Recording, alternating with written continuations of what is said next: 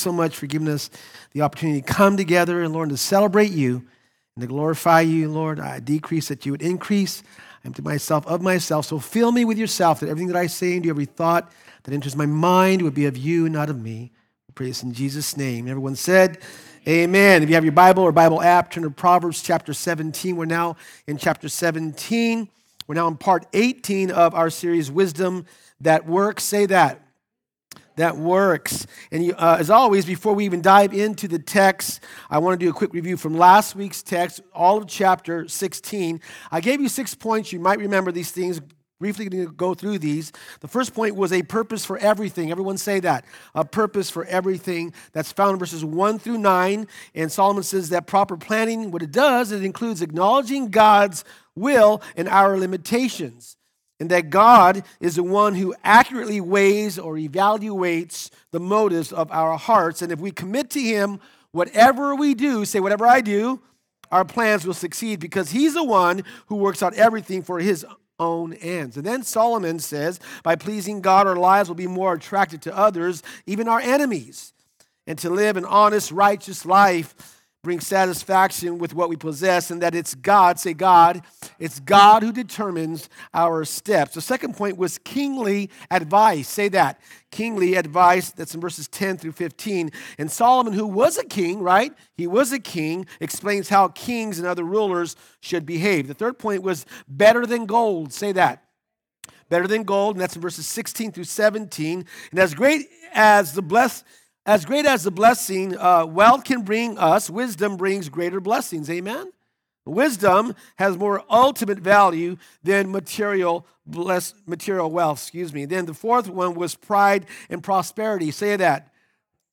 And that's in verses 18 through 26. And Solomon simply saying it's better to be humble and poor than proud and rich. And the fifth point was destructive speech. Say that. Destructive speech, that's in verses 27 through 30. And Solomon there, he warns us about the destructive, evil speech like a scorching fire. He talks about gossip and speech that stirs up dissension and persuades others, speech that persuades others to join in violent acts. And the sixth point was the peaceful life. Say that. The peaceful life, that's verses 31 through 33, and it's living right. The peaceful life it's living right. It's keeping our emotions under control through the power of the Holy Spirit, and it's knowing that God is in control and that God has a final say in our life. Someone say amen to that. This now brings us to today's text. The title of my message is Wisdom and Friendship. Say that. 3 points. If you're ready, say yes. Come on. Yes. Number one is a refining fire. Write that down. Say that. A refining fire. Look at verse 1 with me. Solomon says, better a dry crust with peace and quiet than a house full of feasting with strife. So this verse rephrases the same idea in chapter 15. You might remember that. Chapter 15, verses 16 through 17. And the phrasing used here is meant to contrast foods like bread crust with roasted meats. Now, I don't know anyone who craves a dry piece of bread. Maybe you do. I don't know anyone that craves that. Maybe, if you have some dipping sauce, that might be cool, okay? But I don't know anyone who craves a dry piece of bread. And Solomon's point here is there is nothing appealing, listen now, nothing appealing about a dry piece of bread, yet the blessing of peace and quietness in the home is so amazing that it can make a dry piece of bread, listen now, a dry piece of bread or a bowl of cornflakes without milk seem better, right? Seem better and more satisfying than in the home with strife, right? Feasting on a big juicy steak with all the fixings. Listen, when a family's focus is only on material wealth and in comfort instead of godliness, harmony, and love, tensions can run high, and arguments are bound to happen. And you see, friends, peace and quietness that contrast with strife is more valuable than material goods or fancy foods. Can I get an amen? So there's nothing like having, and we know this, I said this a couple of weeks ago, there's nothing like having peace and quietness in the home, right? There's such a blessing when there's just so much peace and so much tranquility quietness in the home. Amen?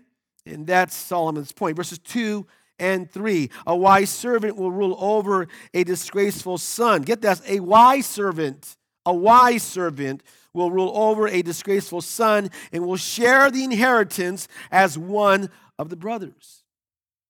So a father might choose to leave a larger share to a loyal, hardworking servant than to a son who brings the family shame. That's what Solomon's saying.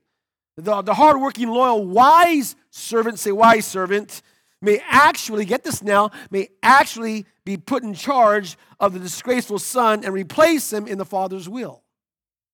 This is the bottom line. The disgraceful son, get this now, the disgraceful son becomes a servant and the wise servant becomes a son. Wow. Verse 3, the crucible, which a crucible is a container used to heat metals. Container used to heat metals to burn off the impurities. So the crucible for silver and the furnace, a furnace for gold, but the Lord what? Tests the heart.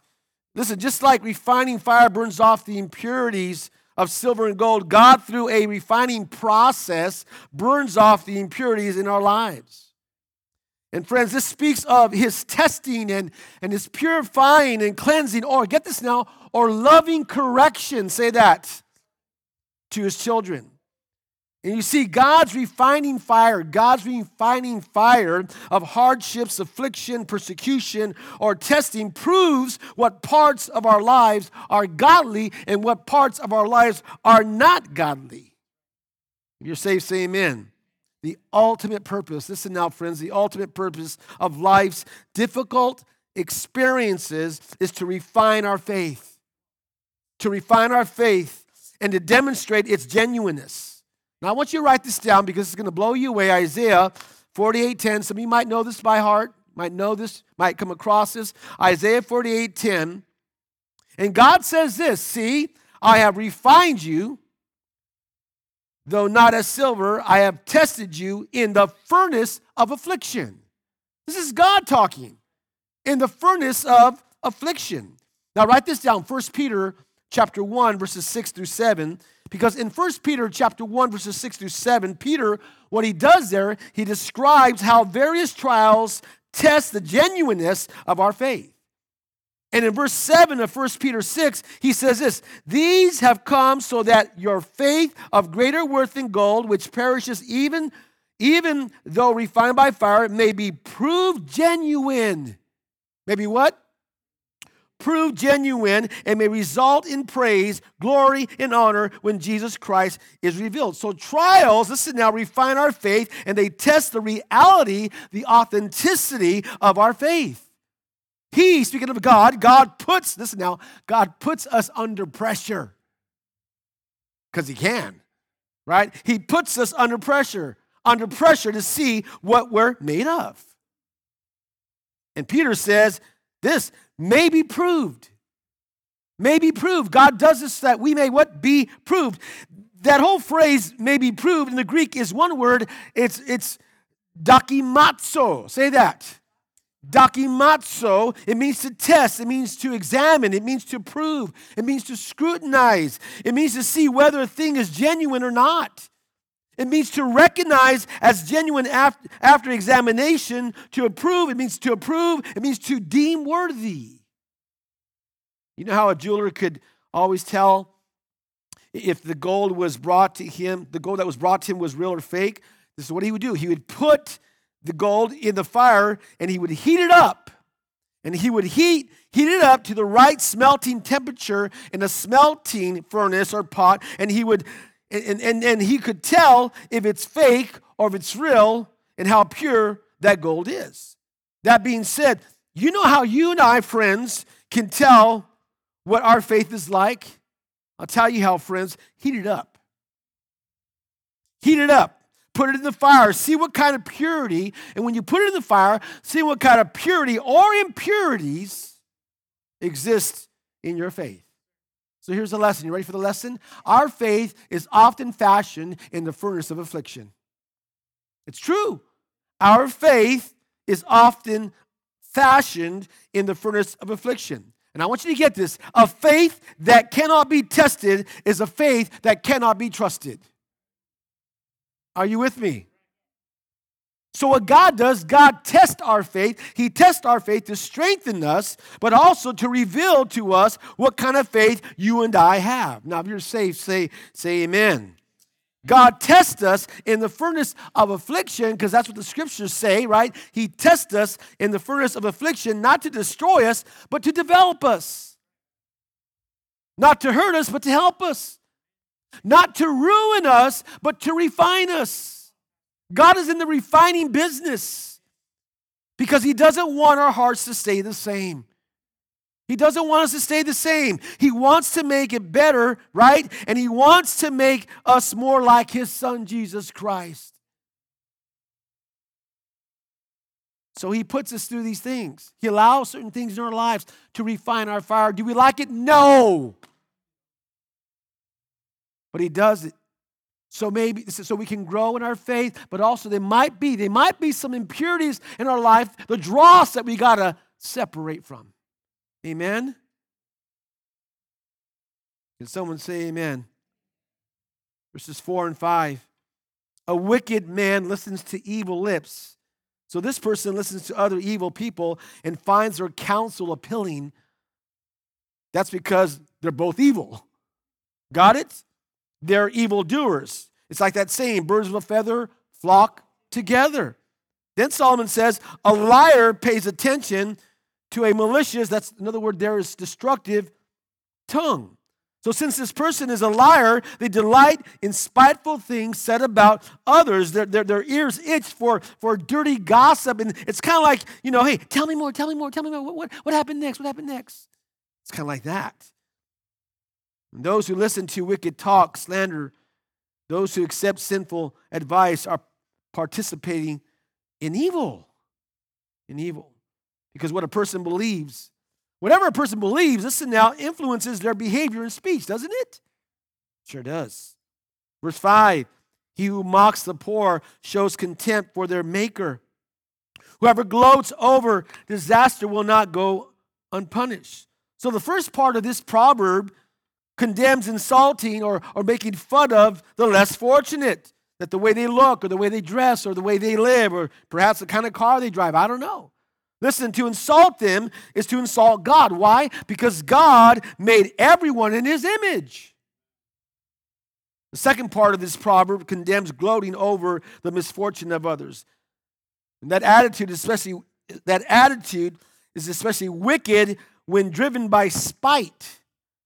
But it's sinful even if the misfortune is expected or deserved. And what it does, it reveals a petty and spiteful heart. Now, I want to say this, okay?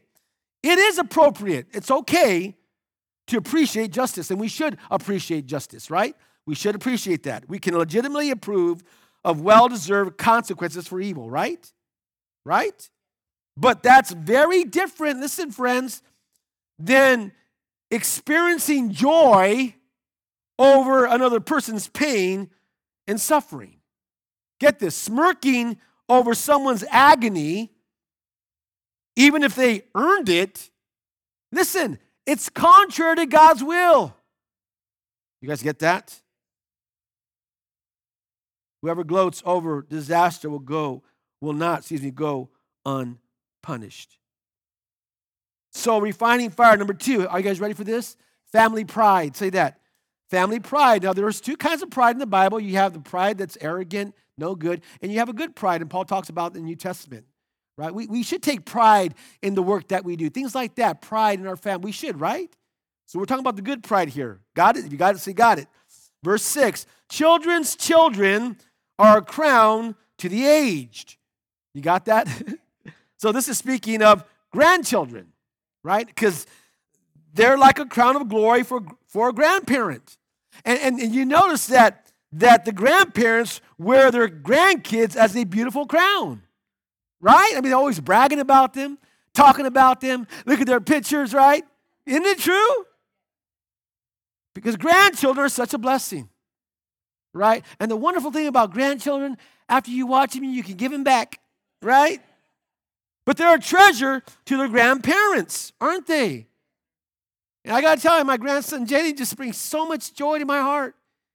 I just love that little boy. And, he's the crown of my head right now. And I just love him. I brag about him, and I just think about him all the time. He's such a blessing. Someone said, if I would have known how wonderful grandchildren were, I would have had them before my children. But notice what Solomon says. Notice what he says. And parents are the pride of their children. Nothing so enriches children and brightens their lives like a godly father or a godly mother. Right? So here's a lesson. Be a godly parent. Be a godly parent. As Christian parents, listen now, parents, we ought to give our kids something godly to admire. And you see, to have a wise, respected, godly father, godly mother makes a child proud. And I got to tell you, I'm a proud child. My parents were godly examples to me. My dad's now with the Lord. Praise God. He's up in heaven, the presence of Jesus. My mom's still here. But man, they are the pride of my heart. They lived in a godly way that just, man, I was always proud of the way they lived. Listen, parents, we are the guardians and the most influential teachers of divine truth to our children. Are you with me? Therefore, we should live and parent in such a way that would cause our children to take pride in us. Take pride in us. The bottom line is this: grandparents should be proud of their grandchildren, and children should be proud of their parents. That's what Solomon's driving at. A refining fire, say that. Family pride, say that. And we're going to spend most of our time here. Number 3 is fools and friends.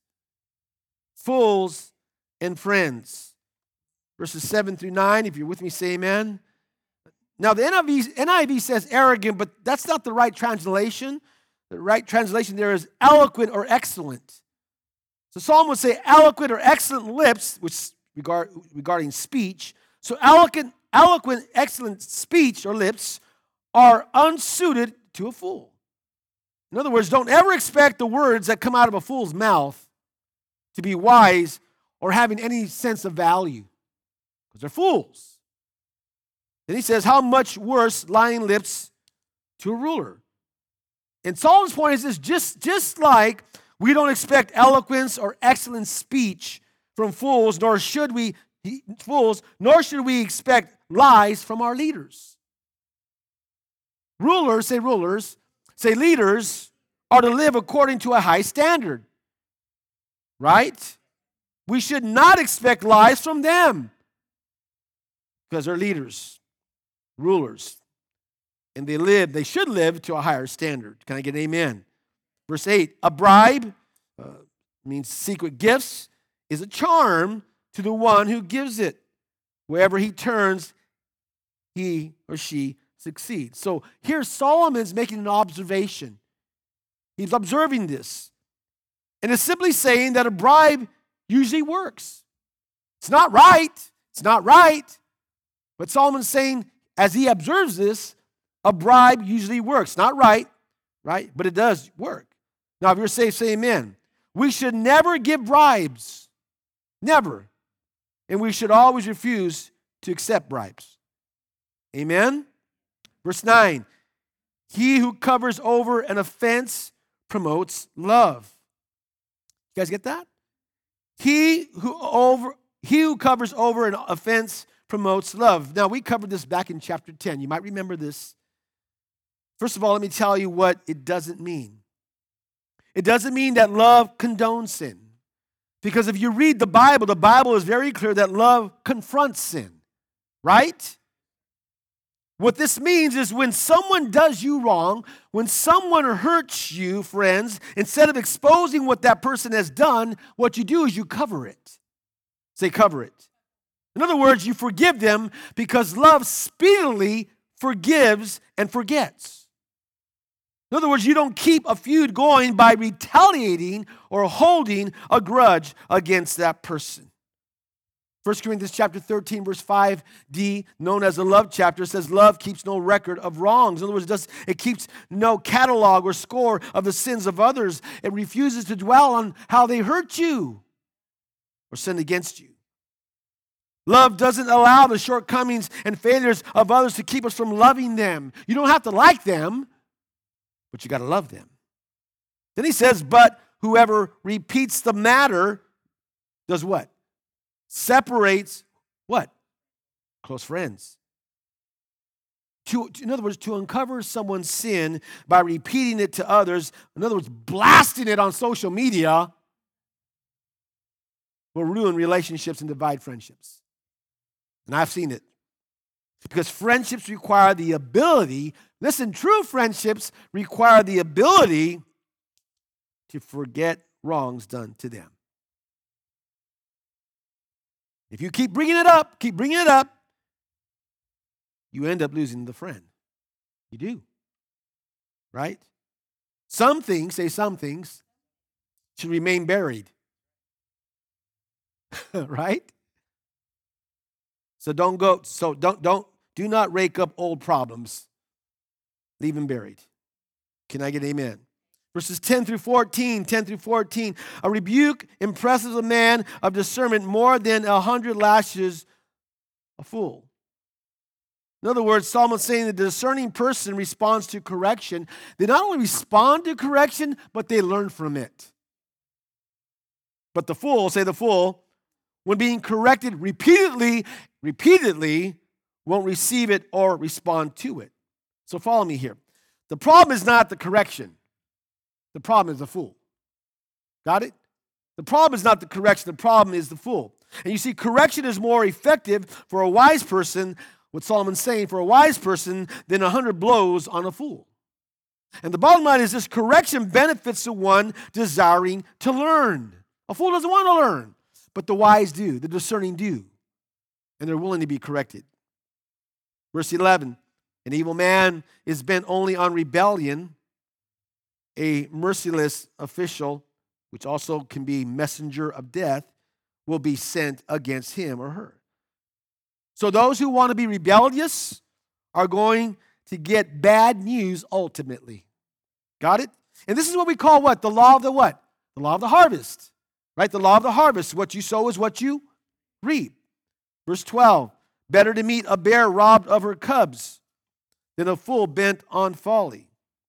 Did you get that? Have you ever seen on TV a bear robbed of her cubs? Not a happy mama. And Solomon's saying better to meet her. Better to meet her, right? Better to meet her than a fool bent on folly.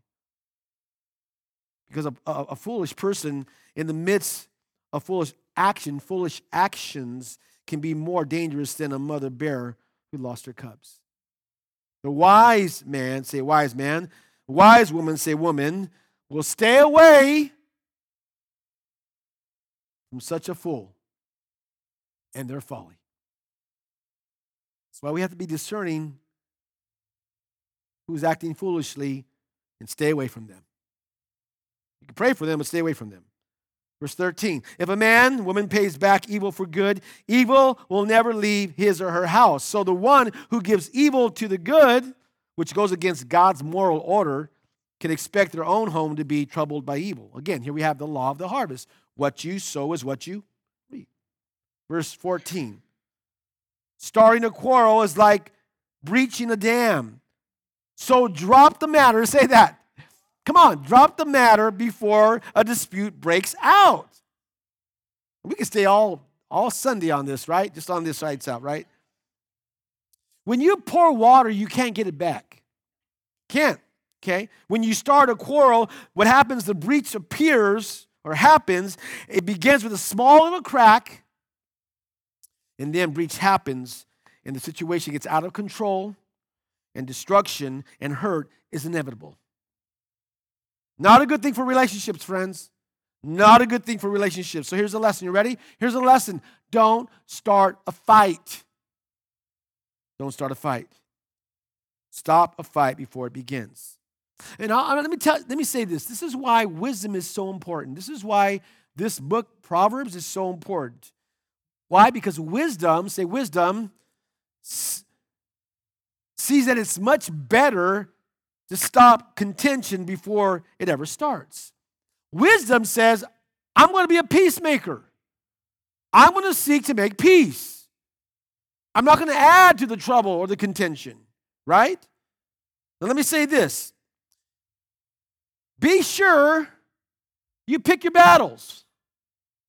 There are some battles you don't need to fight for. There are some you do. There are some you do, but do it right. Amen?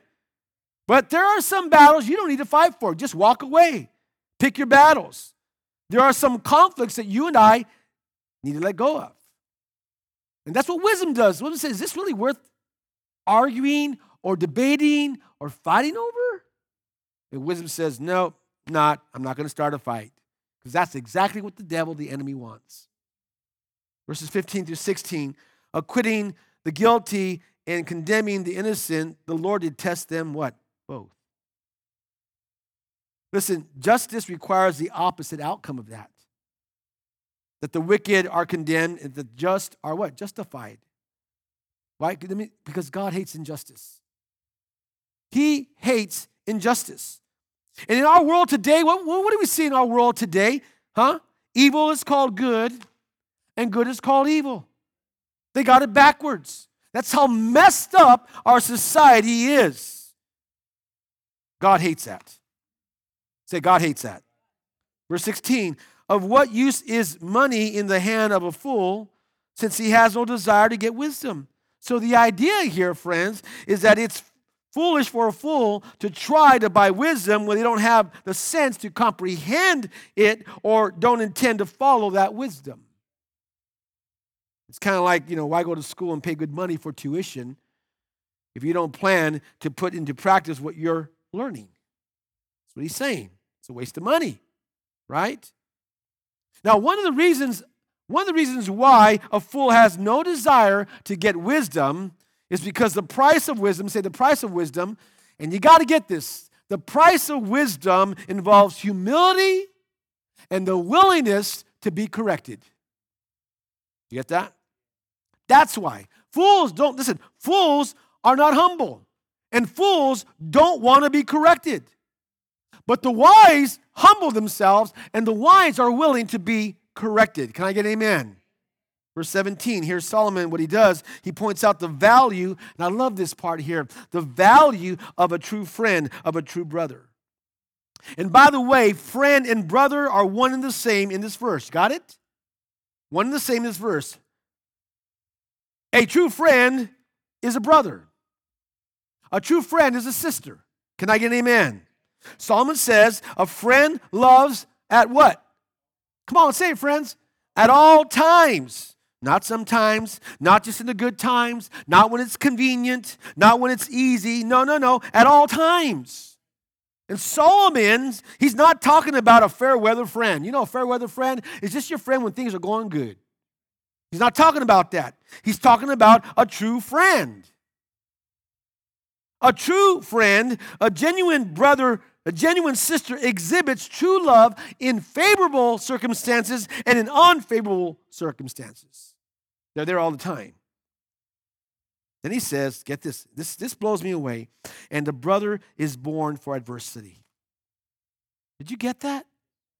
Listen, men, your brother, listen, women, your sister was born to help you. Did you get that? God knew that you and I needed help, right? That we needed help one day. And so God put a brother or a sister in your life at that specific time to help you. That's what it means. A brother or sister is born for adversity. Amen? And I want to tell you, men, this is why you men need to find a man, a true friend, right? Who you can commune with and fellowship with, because a man understands a man's heart. I love my wife. I love her. And there's certain things that she can understand, but there's certain things she cannot understand because I'm a man. And vice versa, right? So, men, you need to find a man, right, because he understands your heart. And it's a blessing, say blessing, to have a man, a friend, a brother who understands where you're coming from. Because men and women are different. They're different, right? You don't see two men walking to the bathroom together. Let's go to the bathroom, okay? No. But it's okay for a woman to say, hey, I want to go to the bathroom. You want to go? Sure, let's go. They're different. Women, you need to pick a lady, right? That you can trust because she understands your heart. There's some things I understand about my wife. There's some things I just don't understand. I just don't understand because she's a woman and we're different. So this is why you need to find a lady in your life that you can trust because a woman understands a woman's heart. And it's a blessing to have a woman, right, a sister who understands where you're coming from. True? So if you don't have a true friend, you better find one because you need one. Now, I want to say this. You need to find a friend who you can trust, but get this now, you need to be a friend who can be trusted. Amen? You guys with me? Verses 18 through 19, a man lacking in judgment strikes or shakes hands in pledge and puts up security for his neighbor. Solomon simply saying this in verse 18, don't foolishly co-sign for a loan. Get that? That's all he's saying. Verse 19, he who loves a quarrel loves sin. In other words, if you love sin, you also love living without peace. And a person like this is one who's always arguing with others. Always arguing with others. They create strife. That's who he's talking about. Then he says this, he who builds a high gate invites destruction. So that phrase, he or she who builds a high gate invites destruction, could mean two things. It could mean pretending to be rich and great when you're not. Trying to impress others.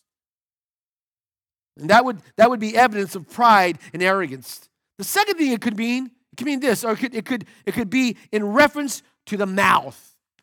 To the mouth. In other words, this would refer to arrogant talk. Arrogant talk. Builds a high gate. Okay, arrogant talk. So you ready for the lesson? Here's the lesson. Pride is dangerous. The bad pride is dangerous.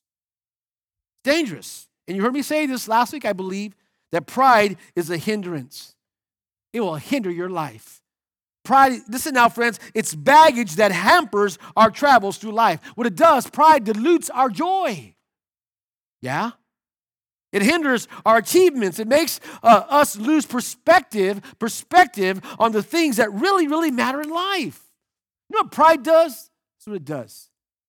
It destroys relationships. It destroys relationships. Verses 20 to 22, you're still with me, say amen. A man, woman of perverse heart does not prosper. He or she whose tongue is deceitful falls into trouble/evil. This is one of the many statements in Proverbs that God will not permit the wicked to ultimately prosper in life. Now, it may seem like, right, we talked about this last week. It may seem like they're getting over, like they're winning, right? Does it seem like that? But they're not. Say they're not. Life for them, what Solomon's saying, life for them will not work if it's built on crookedness and perversity. Wicked ways and wicked words will eventually produce trouble for them. Let God deal with them, amen? Verse 21, to have a fool for a son brings grief. There is no joy for the father of a fool. A godly father has no greater sorrow than when his child is morally and spiritually senseless. Right? I can relate to that. On the other hand, there's no greater joy when his child is walking with God. I can relate to that. You guys with me? So I have two who are not walking with God. I have one who is. It's not fun. We just got to pray for them and love them. Verse 22, a cheerful heart, I love this, a cheerful heart is what? Good medicine. In other words, laughter, what laughter does, laughter has medicinal effects on the body. A joyful outlook produces a better chance of a healthy life. Did you know that? Now, of all people, and you've heard me say this many times in this series, of all people, we Christians should be the most cheerful, joyful people on the face of the earth. Right? We should be. And he says, but a crushed spirit, in other words, a spirit that's sad, a down, depressed spirit dries up the bones. Did you get that? What does it do? Sadness breaks you down, friends. It can make you it can make you weak, it can make you sick, not just physically, but emotionally and spiritually. And we're human, I get it. We get down, we get sad, but don't stay there because, friends, it dries up the bones. So you ready for the lesson? Here's a lesson. Read God's word, pray, and worship. Read God's word, pray, and worship.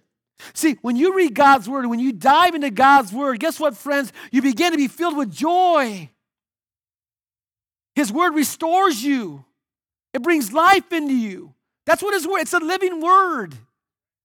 When you pray, there's something powerful about prayer. Oh, when you begin to pray to God, oh gosh, doesn't he restore your joy? How about worship? That's why worship's important. That's why it's important for us to praise God, the living God. Listen, when you're down and out, just stop what you're doing and begin to worship the living God. And I'll tell you why that's so important, friends, because worship, listen now, calls us in the very presence of God. And when you're in the very presence of God, worship also, listen now, worship calls us in the presence of God. But not only that, but it also changes our perspective. So as you worship, it calls you into the presence of God. And when it calls you into the presence of God, what happens is it begins to change your perspective. You're no longer leaning upon your heartache and your depression and your sad heart. Now your focus is on him and you see things in a different light. Amen? So when you're down and out, just stop, read God's word, pray, and worship. Amen? Verses 23 and 25, a wicked man, woman accepts a bribe in secret to pervert the course of justice. So judges and political officials with integrity won't accept a bribe. Unfortunately, we see that a lot where they do, right? But the perverted ones will. And what they do is they twist justice. And we see that a lot today, don't we? Verse 24, a discerning man, woman keeps wisdom in view. I love that. But a fool's eyes wander to the ends of the earth. So this verse, I love this. This verse contrasts the single-mindedness of the person of wisdom with the unfocused wandering of the attention of the foolish person. And the wise person, the wise person sees things in light of wisdom. Wisdom's in front of them. They can see things in light of wisdom, right? She keeps wisdom in view. I love that. The wise person sees things in light of wisdom. Therefore, it makes everything clear and able to understand. Because that's what wisdom does. While the foolish person who doesn't see things with the eyes of wisdom have their eyes everywhere except where they should be. Verse 25. A foolish son brings grief to his father and bitterness to the one who bore him. So this is similar to verse 21. We just covered that. A parent finds great pain, right? Come on, parents. Great pain and grief in the foolish character of their children. True? Now, I want you to notice something. He says, and bitterness, let's go back to the last part of that verse, and bitterness, that's also referred to a broken heart to the one who bore him. What does this mean? It means mothers have a maternal instinct, right? And bond with their children. They just do. Therefore, there is a deeper, greater pain and greater grief that belongs to the mother of a foolish son or daughter. In other words, it's a bitter pill for a mother to swallow. Verses 26 to 28. It is not good to punish an innocent man or to flog officials for their integrity. In other words, to impose a fine or to administer a beating to a person who is innocent, who is righteous, is a grievous sin. In God's moral order, listen now, friends, in his moral order, the righteous are to be rewarded and the wicked are to be punished. Right? And by the way, this is good advice for anyone who is in a position of authority or leadership. Verse 27, a man of knowledge, a woman of knowledge uses words with restraint. I'm going to stop there. A man, a woman of knowledge uses words with restraint. I know a few men, my daddy is one of them, who would just keep silent. I'd observe my dad a lot in the midst of just people talking and we're there, and he would just keep silent. But when he spoke, I was always amazed with his wisdom. He didn't speak right away. But when he spoke, man, a fountain, a flood of wisdom would come out of his mouth. If you're safe, say amen. Don't be so quick to have to give your opinion. Are you guys with me? But when you give it, make sure it's well thought out. Not saying you can't speak, but listen, in the midst of a conversation, just stop and listen. Listen to people. Listen. Gather what they're saying. Make sure, friends, listen now that you've measured and weighed your thoughts. And then when you speak. It brings forth value, amen? Make sure it's well thought out. I love this poem. An old owl sat in an oak. The more he saw, the less he spoke. The less he spoke, the more he heard. Why can't we be like that old bird? Then Solomon says, and the man, a woman of understanding, is what? Even tempered. The Bible might say, of a calm spirit. That's a mark of wisdom. That's a mark of wisdom. You want to have friends? You want to have friends? There it is. A man and woman of understanding is even tempered, right? Of a calm spirit. That's a mark of wisdom. But to be constantly agitated, angry, and upset is a mark of folly. That's why you notice people who are always angry have no friends. Right? So they're always talking to themselves. They don't want to talk to you. Right? But a wise person has friends. Why? Because they're calm in spirit. Even tempered. Verse 28, we're almost done here. This is good advice. This is good advice for the fool. Okay, Solomon gives good advice for the fool. And when he's using here, I think Solomon's using humor here. Humor. He says, even a fool is thought wise if he or she keeps silent. And discerning if he or she holds their tongue. So this continues the same idea from the previous verse. And both the previous verse and this verse recognizes the virtue of self-imposed restraining speech. And this verse, friends, makes a clear observation that even the fool may pass for being wise if he or she keeps their mouth shut. So this is the bottom line. We're going to close here because I know it's getting late here. And I'm just going to close with this. It's a good thing to be quiet and speak only when the Holy Spirit prompts us to speak. And if you want to have great friendships, be wise, because wisdom tells you when not to speak. It tells you when to speak when the Holy Spirit prompts you. Amen? Let's all stand. Father, we thank you for your word.